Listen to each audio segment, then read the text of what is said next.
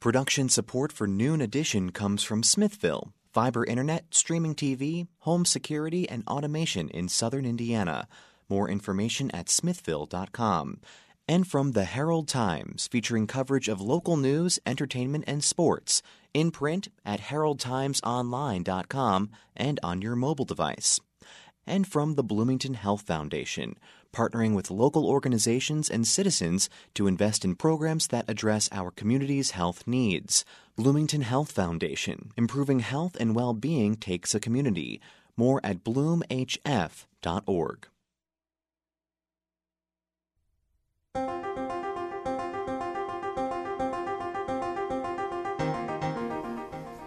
Hello and welcome to Noon Edition. I'm Sarah Whitmire.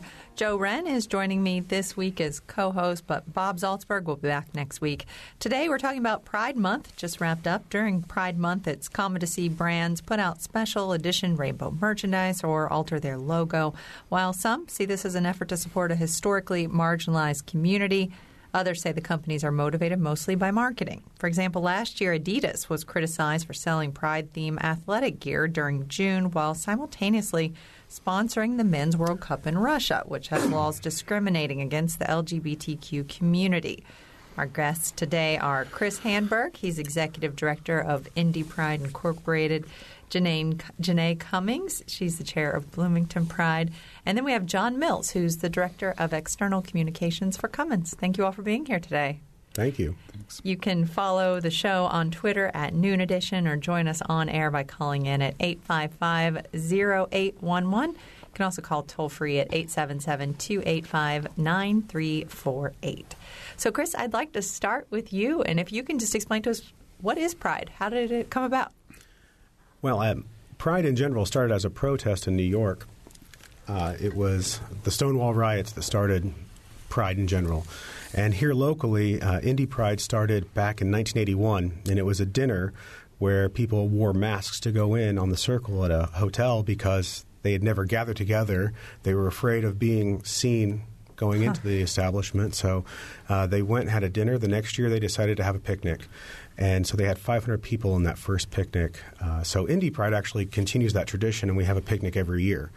But Indie Pride is a festival and parade which celebrates the LGBTQ plus community.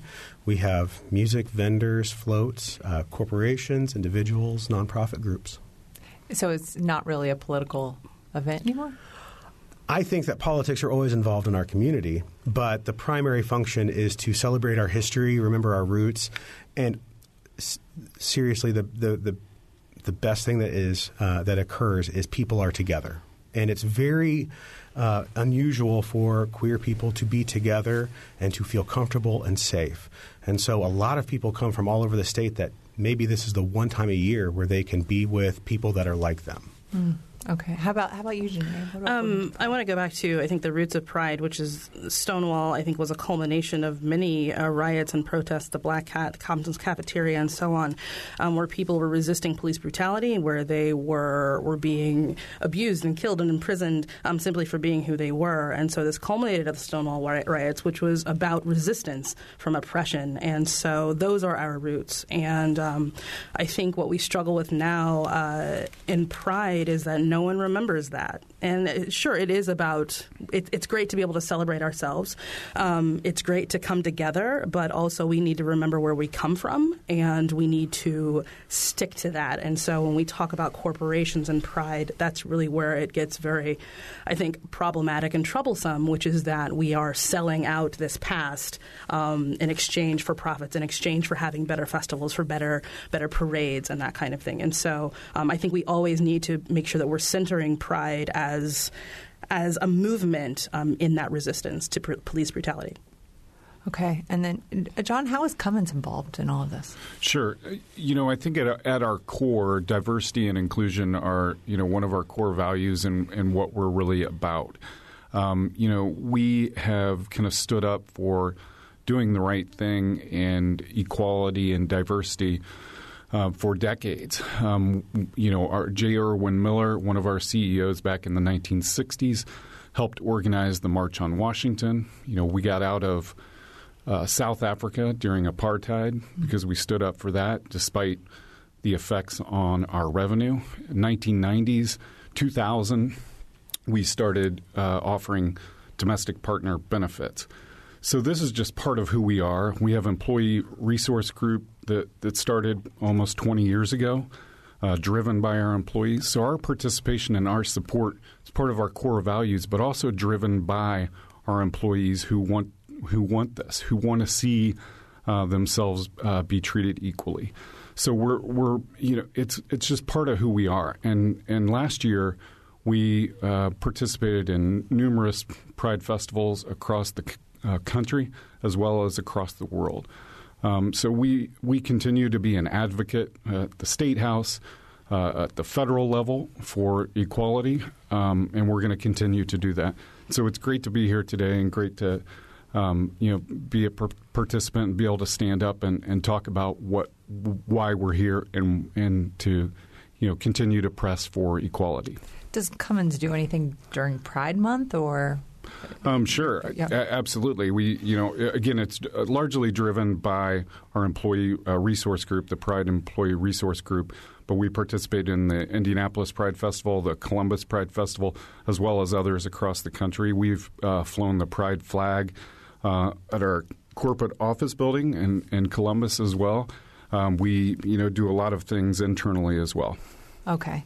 So I'm curious, Janae, you were talking about, making sure that you stay true to the roots of Pride.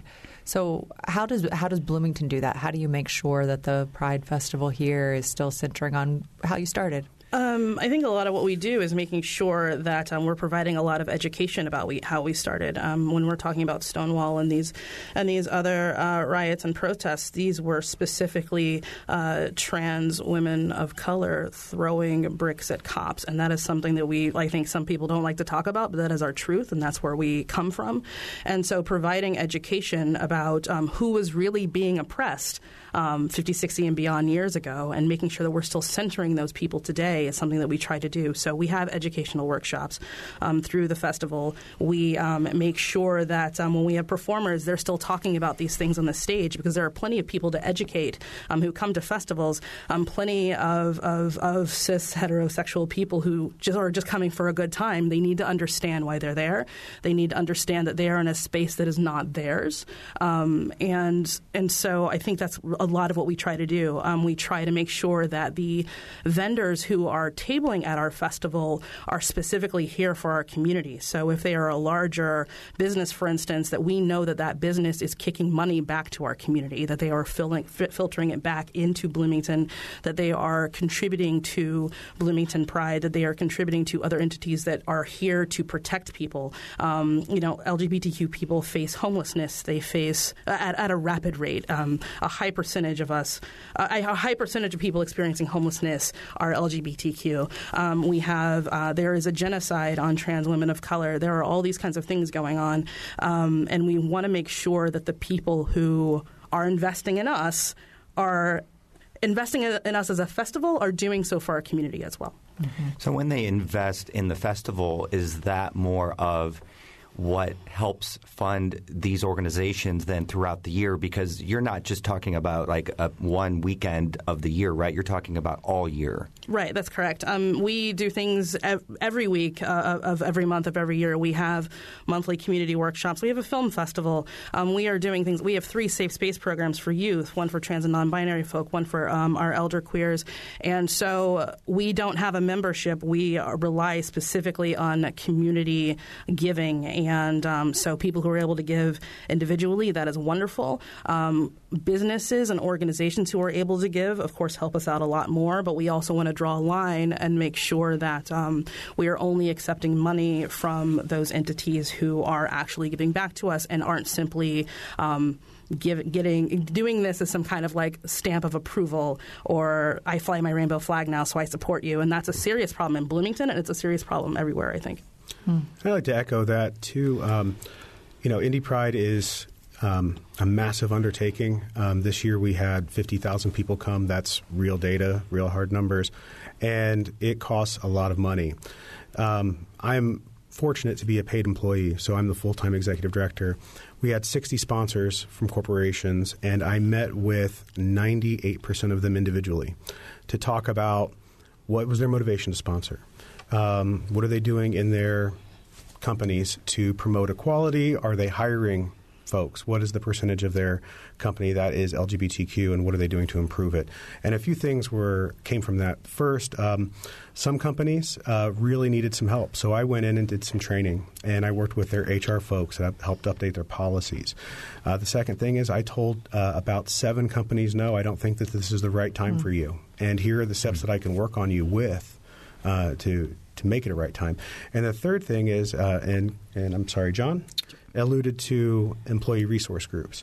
And so back in December, we started at Indy Pride a gathering of representatives from all of these corporations to get together once every 2 months to discuss what are they doing in their companies, what are their hiring practices, best practices, and how do you engage LGBTQ employees and educate allies.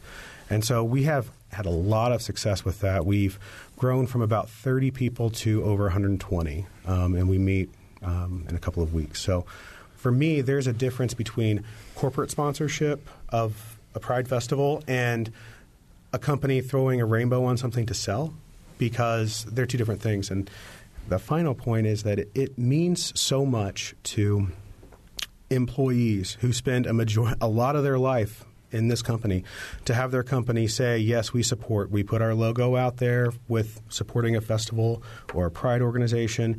We organize a group to walk together in the parade, or we have a vendor booth at the festival. That is huge, especially for those marginalized communities, the trans folks, people that might be afraid to come out at work. That is so incredibly meaningful to have that support. So at Indy Pride, we certainly vet our sponsors.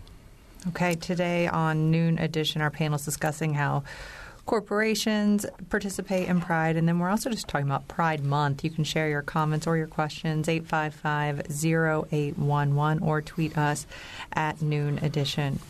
John, I want to ask you a little bit. So you said it was back in the 80s that you first got involved, and I got the dates wrong, I believe. No, yeah, help me out again. So I would say the first kind of step we did was, adding sexual orientation to our treatment of other policy almost, 21 years ago. We also began offering domestic partner benefits in 2000. We spoke out publicly at the State House back in 2007 against some of the marriage inequality bills. We've done that in Minneapolis as well.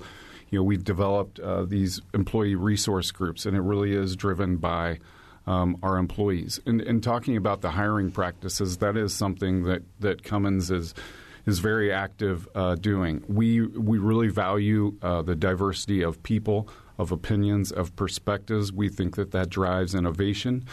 We're working as an organization to really set aside biases that are naturally there and unconscious in hiring practices, so that we can make sure that we're hiring the best and brightest, just regardless of sexual orientation or race or ethnicity. And that's something that companies need to continue to push forward on. And we're going to continue to do that as well. But, we're vocal on issues like this because they are counter to our values. And we really believe that the diversity of perspectives, of opinions, of people really drives us forward and makes us more successful, not just here in Indiana, but across the world. And if we can influence other suppliers and vendors that we work with through our practices, through being vocal, then we're going to continue to do that. We think that's how you really create the change that you want to see.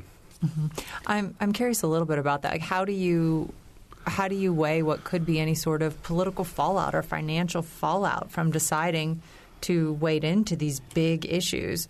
I feel like now, and correct me if I'm wrong, but in Indiana, certainly speaking out about gay marriage and something, you see a lot more businesses on board now, but I don't, even in the 10 years I've been here, I don't think that's always been the case. It has not been the case. Like I said, we were one of the first back in 2007 to take a public stand. We did that because it ran counter to our values. And we're willing to step up, despite despite the opposition. There was opposition when we started offering domestic partner benefits. There were people gathering and protesting out in Columbus in front of our headquarters. You've got to do things in order to create the change and really influence people. And to Janae's point earlier, we've got to set the tone so that our employees really do feel that we're supporting their efforts, that we're behind them. It's not just about flying the flag or displaying the colors. It's what is your company really doing. And at Cummins, the one thing that I've really been fortunate to see is at some companies, a mission and vision and values are just words on paper. At Cummins, they're lived from the CEO on down to every employee. So when we're talking about diversity and inclusion, you see it every day. You see it in the actions. You see it in the policies we're creating and how we're trying to drive that at all levels through the organization. And when we're more successful, other companies see what we're doing and want to replicate that. And as far as when we first took the stand, we thought there might be some fallout.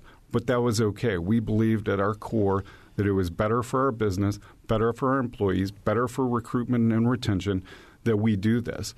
And you'll see now that more companies are joining these efforts because they, I think, see now advantages for it. But, we've got to continue to stand up for doing what's right. And Cummins will always do that when it runs counter to our values and counter to what we believe is best for our employees and our company. I want to credit or commend Cummins for taking that stand in 2007 on same-sex marriage, but a lot of what I hear is really about profit, and that's really the core of this issue. Is that we're here to recruit, and we're here to make sure there's no brain drain, which is what we saw with RFRA and other oppositions to legislation about same-sex marriage. When Eli Lilly comes to the fore and Salesforce comes to the fore, it's really because they don't want to lose employees to other states, to other companies, right? And so that's really when they started to take a stand, and it became an easier thing to rally around. But I'm not really seeing any corporations who are taking a stand against legislation that is killing people, that is killing trans people, and watching them be erased. No one reaches out about that. No one takes a stand on that. No one takes a stand on homelessness. No one takes a stand on addiction. And so there is a whole web of issues that affect this community that simply, I think, many corporations don't feel is safe to tackle, and so they don't. And when it becomes more popular, then maybe they will, but I think that's a serious issue. I'm going to push back a little bit on that because in this past legislative session, we saw a really nasty fight about hate crimes legislation, which was a real bill that was very quickly pushed through and excluded gender identity as one of the characteristics, which was a protected class. We saw Salesforce, we saw Lilly. It was the corporations that were speaking out, that was reaching out to the governor both publicly and privately and to legislators to be a holistic, inclusive bill. The same thing with RFRA. It was the corporations that were really pushing. Now, the motivation behind it, I think it's somewhat cynical to say that it's just for profit. When I speak to all of these corporations that sponsor Pride, the number one reason that they do sponsor is not for name recognition, but it's for employee support and retention. They want to make sure that their employees feel and are heard and seen for who they are and feel supported. And so I think that you can – I don't know the exact motivation, but I know that the people that I speak with are very sincere. And the people that I speak with who are writing the checks are not saying because they want to make sure that their bottom line doesn't suffer. I think it's extreme just to focus on the bottom line and just on the profits. That is, I think, a driving factor, though. Mm-hmm. But when we're looking at corporations nationwide, no one is going to congressmen to address these things. Maybe they deal with something in their state legislature, but we are watching our federal government kill people, and these corporations are doing nothing. So I think while it's great that there are sincere people kind of on the ground doing work, these corporations, Adidas, Bud Light, Listerine with their kind of rainbow mouthwash or whatever. It makes me feel so fresh. Yeah. So what are they doing? What are they doing when it's not convenient? What are they doing when it's uncomfortable? And I don't see any of that happening. Well, I would argue that we not only advocate at the local and state levels, but also at the national level. We've signed a couple different amicus briefs working on efforts to the outlawed gay marriage. I would also say that we're not looking at it at the bottom line. We're looking at a value thing. We're looking at it because we do want people to feel like they belong. You can bring your whole self to work. And if we create that feeling of inclusion, sure, we're going to retain more people, but we're talking about having people feel good in their community, safe in their community. We're working with, the city of Columbus to really create the most welcoming environment. That's not bottom line, but the long-term effect is just good for the community. It's good for all people. So if, long-term it makes our business stronger, that's a great byproduct, but that is not the motivator. Sure. I think that it is the constant struggle for those of us that organize and lead pride organizations that we do know our roots were a protest against police brutality, a protest against a large queer population. But for me, this is what we've evolved into, that we have achieved acceptance at some levels, and there are other levels that we have not. And so when we're talking about the genocide of trans women of color, when we're talking about, I was in a meeting this morning and had a fight and for about an hour with some people that were straight, cis, white people who were so fragile and offended because we asked them to introduce themselves with pronouns, which is something that's very common you do in our community so that people who are non-binary, people who are transgender, know that they are safe and welcome. And these were people that were not ultra right-wing people. These were supposed to be our allies. And it was very heartbreaking. And so those fights exist, and we have to put up those good fights. But anyway, I'm rambling. Well, this is a good point to get this question in from Joseph saying, isn't promoting LGBTQ rights, while a good cause, also good for business in terms of attracting employees? And why is there anything wrong with that? I wouldn't say there is. If the end result is creating a more inclusive, safe, secure environment, making your community stronger, then again, if the downstream, is more employees or more talent wants to come to your company, great. But that's because you're creating the culture and the inclusivity that they're seeking. And that's what I talked about when you're really driving to create a workforce that truly is diverse. You've got to make sure that you're doing it in the right way, that you're putting aside unconscious bias so that you can really get the pool of candidates you want. So, we're actively, there's no secret that we're trying to get the very best talent and retain that very best talent. That would be silly for us not to do. But at the same time, our values really drive how we do it. What we do, we want to do things with integrity, do things the right way. We want to create, a diverse population that drives us forward, that they feel that they can bring their whole self to work every day. And so that environment and that culture is real. And the more diverse, employee population that you get, then you continue to attract those same people because they all talk. That's how you get referrals, right? Is friends of friends of friends that tell you what a great company they're working for. So absolutely, if the byproduct is we're a stronger business because we're doing the right thing, hey, I'm all for that.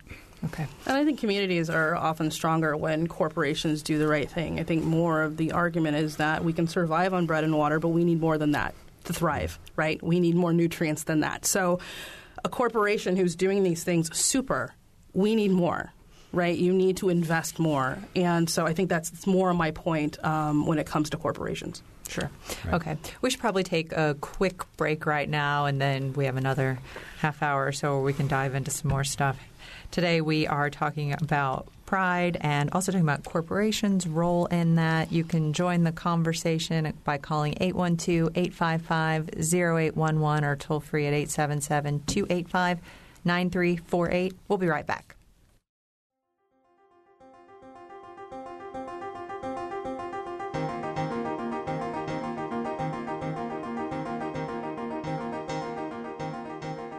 From the Milton Met studio at IU's Radio TV building, this is Noon Edition on WFIU. WFIU News covers South Central Indiana and the state throughout the day at WFIUnews.org and on Twitter at WFIU News. You can watch unfiltered video of breaking stories on Facebook Live, and you can get a digest of all the day's top stories delivered to your inbox each afternoon. It's a free and easy way to stay on top of the headlines, plus the in-depth audio, video, and print news stories you can't get anywhere else. Subscribe now at WFIUnews.org.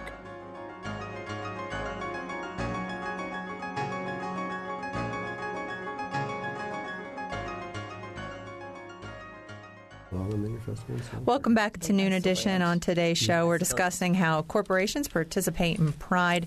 You can join the show by tweeting us at Noon Edition or call at 812-855-0811. Our guests today are Chris Handberg, the Executive Director of Indy Pride, John Mill, the Director of External Communications for Cummins, and the Chair of Bloomington Pride, Janae Cummings. Thank you all for being here. I want to start by talking about the police and the relationship with Pride festivals. So we were just talking about some of the roots of it with Stonewall and how that was really about protesting. And I know in New York there was an issue about whether police would be allowed in their Pride festivities. So what's it like here in Indiana? Are police invited in Indy? Are they invited in Bloomington? In Bloomington, police are welcome to attend as civilians, of course. There are plenty of queer people who work at police forces. Please come in your civilian clothes, off duty, and enjoy community. Where we differ, I think, with a number of organizations is that we do not have police who serve as security. We hire outside security firms to do that, and that is because we receive a lot of feedback, especially in our community, and maybe it differs in other places, that there are a number of people who do not feel safe when they see uniformed officers with guns on their hips and mirrored glasses and the whole thing. And so the point of our Pride Festival is to provide a safe-feeling, inclusive environment. And when you have a large swath of people who who identify in ways that maybe outside of the mainstream, they're non-binary, they're trans, they're people of color, they don't feel safe because there are other oppressions and other abuses that they're dealing with. And so when you come to a space where you want to celebrate who you are and you want to feel safe doing so, a lot of times uniformed officers is an impediment to that. And so that is why we have made that decision. But no, we don't have an issue with anyone who is employed as a police officer who wants to arrive, again, off duty in civilian clothes and enjoy the day. How about in Indy? And so in Indy, in my personal background is I worked with IMPD for 10 years as a domestic violence sexual assault advocate.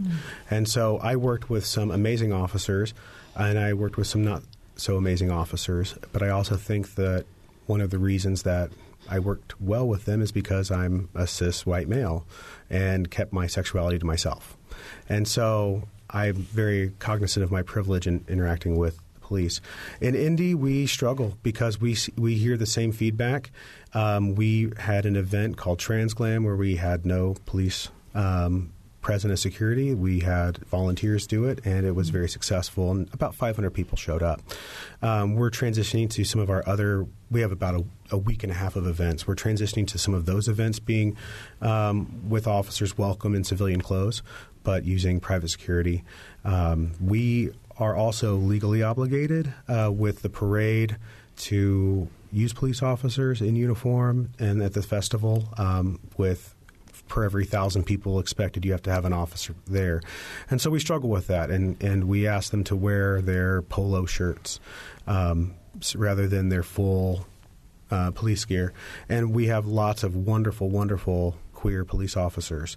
But the reality is that it is an institution with structural discrimination, racism, transphobia, homophobia.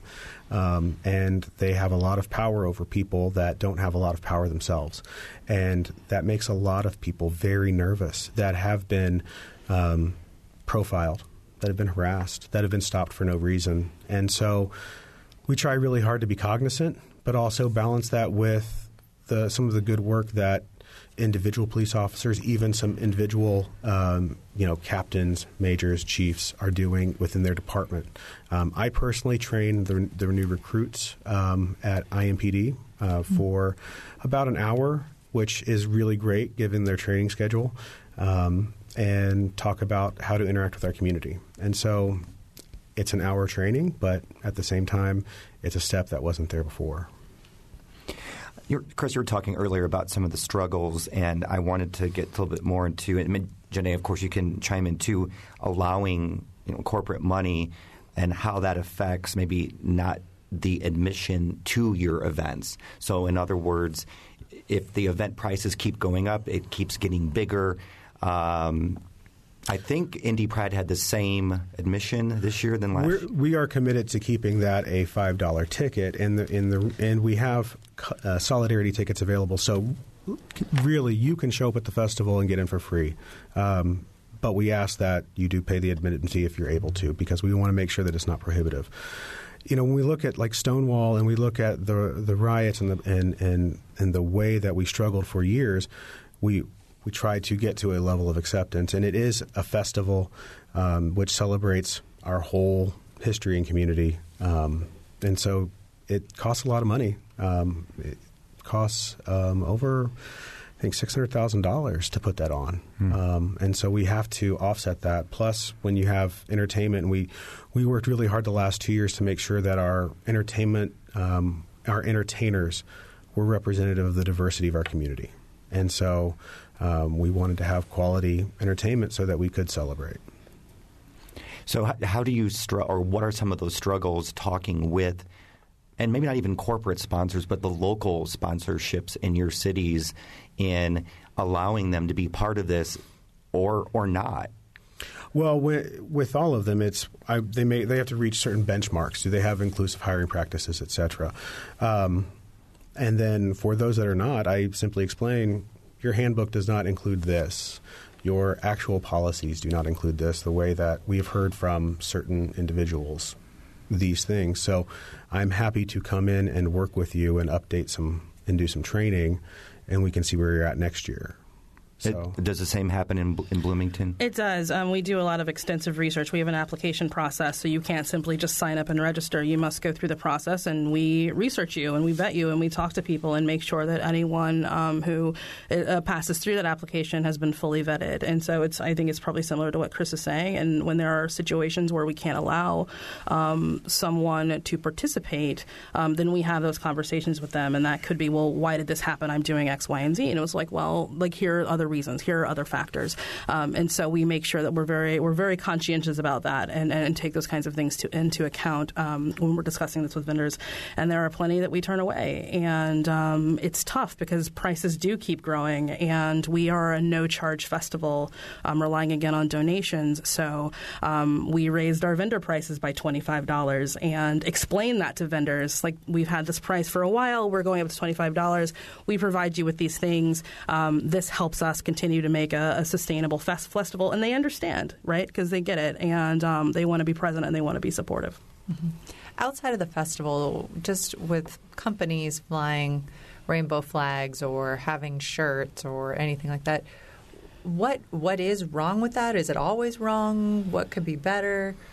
I don't think there's anything wrong with it at its core. I think there is an issue. There are places that fly rainbow flags and then are hostile to queer employees. There are places that hang rainbow flags and then donate money to politicians who actively legislate against us. And so it is important. There are also entities that fly rainbow flags and are fine with maybe cis heteronormative lesbians, gays, and bisexuals coming in, but are not okay with trans people being there, right? Mm-hmm. And so there should be a little gatekeeping there. Like, if you're flying the flag, you should be behind everything that flag is for, and not just this kind of like nice optic that you have in your window.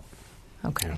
I'm curious about merchandise. Is it like, with the Susan Komen, everything is pink for breast cancer? Is it like that, where some of the money goes towards the cause? Yeah, I think it's turning into it, and it's troubling because even at Indy Pride, we had several people use our logo, use our name without asking permission, and so we had to send angry emails of, Why do you feel it appropriate to do that? And I think that especially downtown Indy, there's a lot of people wanting to capitalize on it, but not supporting the community. Yeah. And there are some that actively communicate with us, and there are some that don't, and we just have no control over it.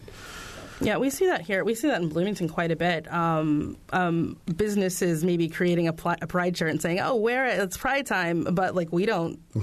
Like they didn't talk to us about it, and we don't see any kind of proceeds. We have programs, we have events. We could 10% would be awesome, right? Or it's Pride is today. Come get a cup of coffee. It's a kind of weird co-opting of something, but not actually supporting in a direct way. And I'm honestly seeing that in some of our attendees too, where this is still a queer celebration for our community. And if you are cisgender heterosexual and you're attending, you are there as a guest. And so you were there to show support and solidarity. And I received a few emails from, angry moms because their kids saw some things that they didn't want them to see. And I'm like, I'm sorry that your child was exposed to that at a Pride festival. However, this is a celebration of our community, and there are some parents that are fine with certain things, and if you don't feel that appropriate, then I invite you not to attend next year. So this isn't a festival like Taste of Bloomington or something. No, this is not Taste of Gay.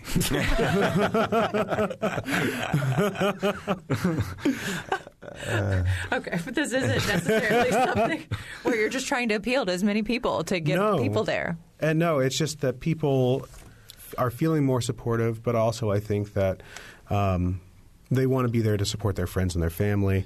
There are obviously those that come for the good time, but the queer community itself is feeling safer at these events and feeling a connectedness to each other. Okay.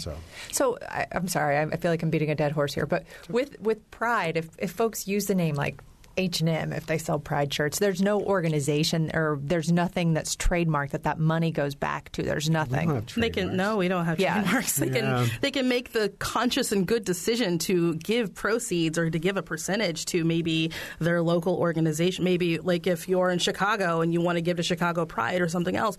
Awesome. That's a choice they make. It's not as if you say Pride and it distributes to all of us. That would be amazing. And I really encourage corporations to identify service providers who provide actual services to the most marginalized community and choose to donate to them as well as to their Pride stuff. Find the LGBTQ homeless shelter, find the HIV serving organization, find those that are working on homelessness. Do you have conversations, John, about how you walk this line between support and pandering? No, I don't think Cummins has. Again, we really are driven by kind of our values and by our employees, and we're there to definitely support. But really, it's to support our employees who want to be there and create the sense of belonging and inclusivity. I understand that more businesses are, I think, getting behind it. I hope that it's not just going after a bottom line or because it's trendy, but I also think that it may be that perceptions have changed. It's having an effect. The net effect is changing societal views, and I think that's a positive. Totally agree that I think companies can do more. We can always do more as companies, but we also have to balance. We can't go after every issue all the time, but we will definitely be guided by our values, guided by what's right for our employees, and make sure that we're doing the right thing. And I'm confident that we're doing that, and hopefully we are influencing others, and we're helping our communities be stronger. We're helping them be more welcoming. We've got to create that for not just companies to thrive, but to become a better society, a better state, and that's really what it's about. So I was just thinking about 50 years ago, New York City had a fight just to keep a gay bar open, and now here we are. There might be more straight people going to gay bars. Fine to keep sometimes they're the majority. That's why the gay bars closed. So what are the struggles, though, now? Because the more things change, more they stay the same. So what are you seeing now in 2019 that you feel is the struggle? I think that especially queer people of color, especially trans women of color, experience all of the major, the worst things that can happen in life, suicide, mental health issues, homelessness, violence, murder, at much higher rates, domestic violence and sexual assault at much higher rates than their cisgender heterosexual counterparts. I think that is a huge issue. I think that we have a generation of aging queer people who were not planning to live as long as they are because of HIV, because of all of the systemic problems within our community, and now they're getting to a point where maybe they don't have retirement, they don't know what to do, they don't have health care, they don't know really what to do. Those are just two. I think the key thing for me that I see and for Bloomington Pride generally is simply the legal erasure of transgender people. And as I've spoken many times today, the genocide of trans women of color, it's these individuals kicked off our movement and we have left them behind, I think, as a community, not just generally involving corporations or whatever, but as a queer community, we have left them behind. And that is a shame. And there's so much, I think, complacency. Once same-sex marriage was a thing and we can be married now and we're just like you. All of these other issues, whether it's trans issues or homelessness or anything else, it's like, well, but we're married. I think so. I think people got disengaged. Yeah. And whenever we talk about queer issues, it's always the forefront of people being murdered and all of those things. And I really reflect a lot on this, being a cisgender white person, that you had in the 70s, 80s, and 90s a generation of people that were experiencing AIDS, and the lesbian, gay, bisexual, trans, queer community. It's not a community that we decided we were going to be part of. It was those on the outside telling us, well, you're all the same. And so we were all sort of pushed together. And I think for better or for worse, we've accepted that and we really care about each other and we stand up for each other for the most part, or at least attempt to. But we were all in survival mode. We were all being oppressed, and you do what you can to survive when you're in that place. And we did not look out for each other as gay, white, cisgender people. And it's now time for us to step up for our trans and non-binary family. So why has transgender gotten left behind, and what should be happening?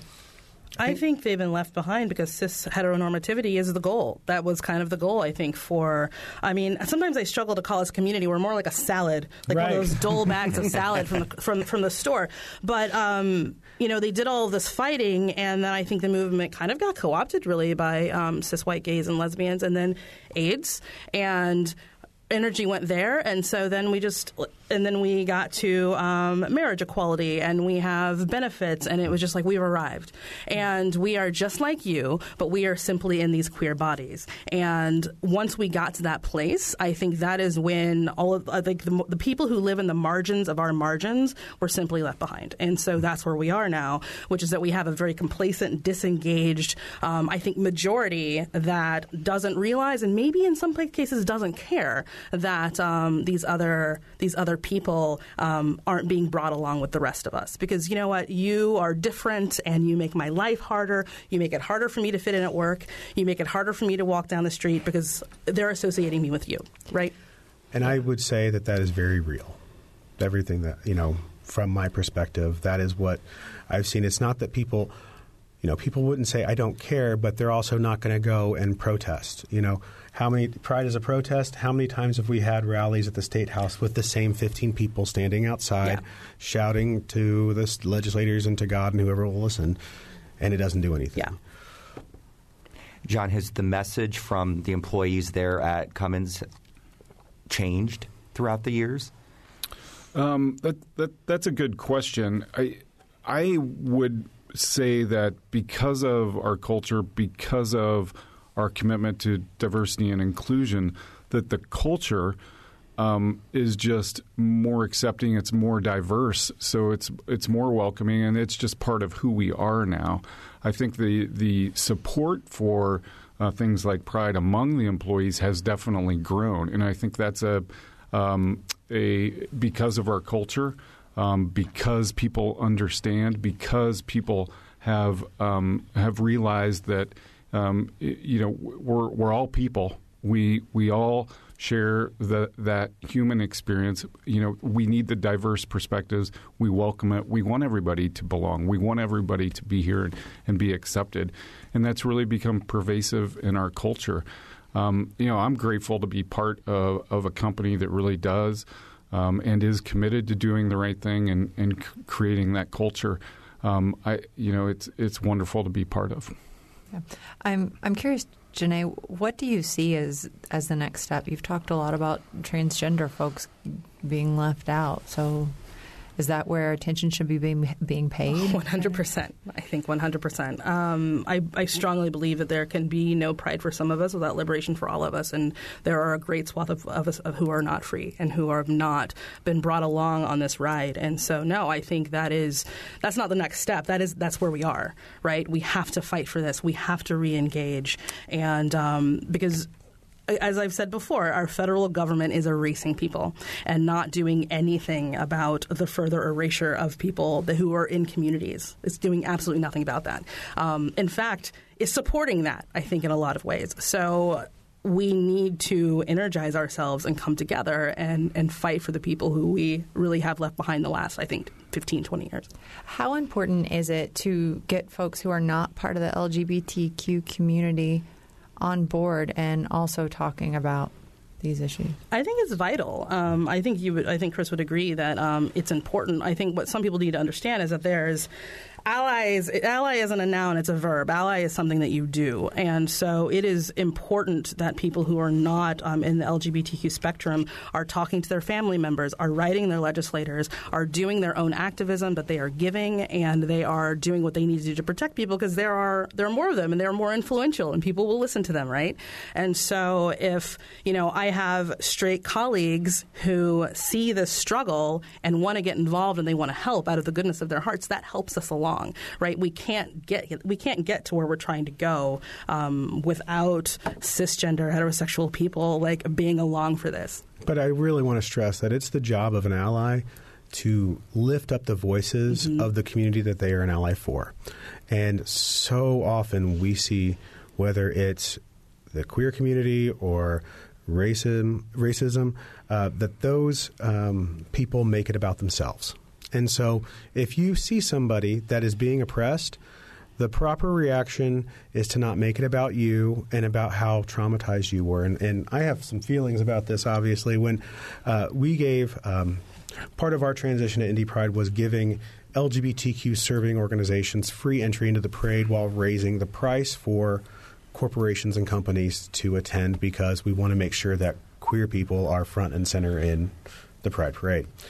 And an organization contacted me that was majority made up of heterosexual, cisgender people. And they said, we just want to be there to help and support. Can we have a free parade entry because we do this, this, and this? I'm like, well, since you're an ally, what we really need are volunteers to staff the parade, so that we need 30 volunteers. It's so hard to get people to do it. We don't want to ask queer people to give up their pride. Would you do it? And at first it was, yes, we'll do it. And then it was, well, we talked as a group, and we'd rather just walk in the parade. And I'm like, I got feelings about that. I've got strong ones, too. I mean, if you really want to support us at Bloomington Pride, for instance, volunteer. We should be enjoying this day. We should be able to enjoy our film festival. We should be able to go and get education without having to do all the work and put in all the labor. Help us out, right? If you can't give, the gift of your time is a wonderful thing. The gift of your time and your effort and your energy, that's a fantastic thing for an ally to do. Also, go ahead. I was going to say, especially if you are a community of faith. And a communities of faith are really trying hard to show that they are inclusive of our community by walking in parades and by having booths at festivals. That's all fantastic, but you have a body of volunteers. Please staff it. For we will work out a schedule so it's not a long shift and we get a lot of volunteers, but please staff rather than try to insert yourself into it. That's how you're going to show us that you support and care for us. Yeah, and I think related to Chris's point about lifting voices up, there are a lot of people who are screaming from the margins and no one is listening to them. Shine a light on what they're saying. right? It's not just about, well, I'm saying this and I'm doing my ally work and give me this cookie because I've done this for you. If there are activists who no one is listening to because they're not in the mainstream, you need to make sure that people know about them, and you need to make sure that their voices are heard. And that also is allyship.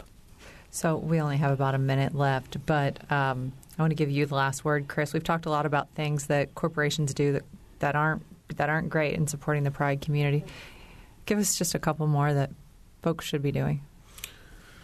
To support the community, I think it is always about lifting up the voices. It is about calling out homophobia, transphobia when you see it. It's not engaging in humor that degrades our community.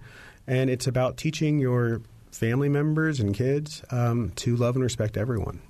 Okay, we'll leave it there. That's all the time we have for today's WFIU's Noon Edition. I want to thank our guests, Chris Hamburg, Janae Cummings, and John Mills.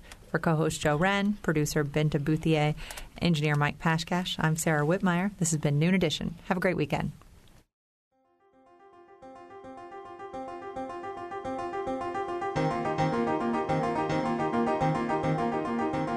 Noon Edition is a production of WFIU Public Radio. A podcast of this program and other WFIU programs is available at WFIU.org. Production support for Noon Edition comes from Smithville, fiber internet, streaming TV, home security, and automation in southern Indiana. More information at smithville.com. And from the Herald Times, featuring coverage of local news, entertainment, and sports, in print at heraldtimesonline.com and on your mobile device. And from the Bloomington Health Foundation, partnering with local organizations and citizens to invest in programs that address our community's health needs. Bloomington Health Foundation, improving health and well-being takes a community. More at bloomhf.org.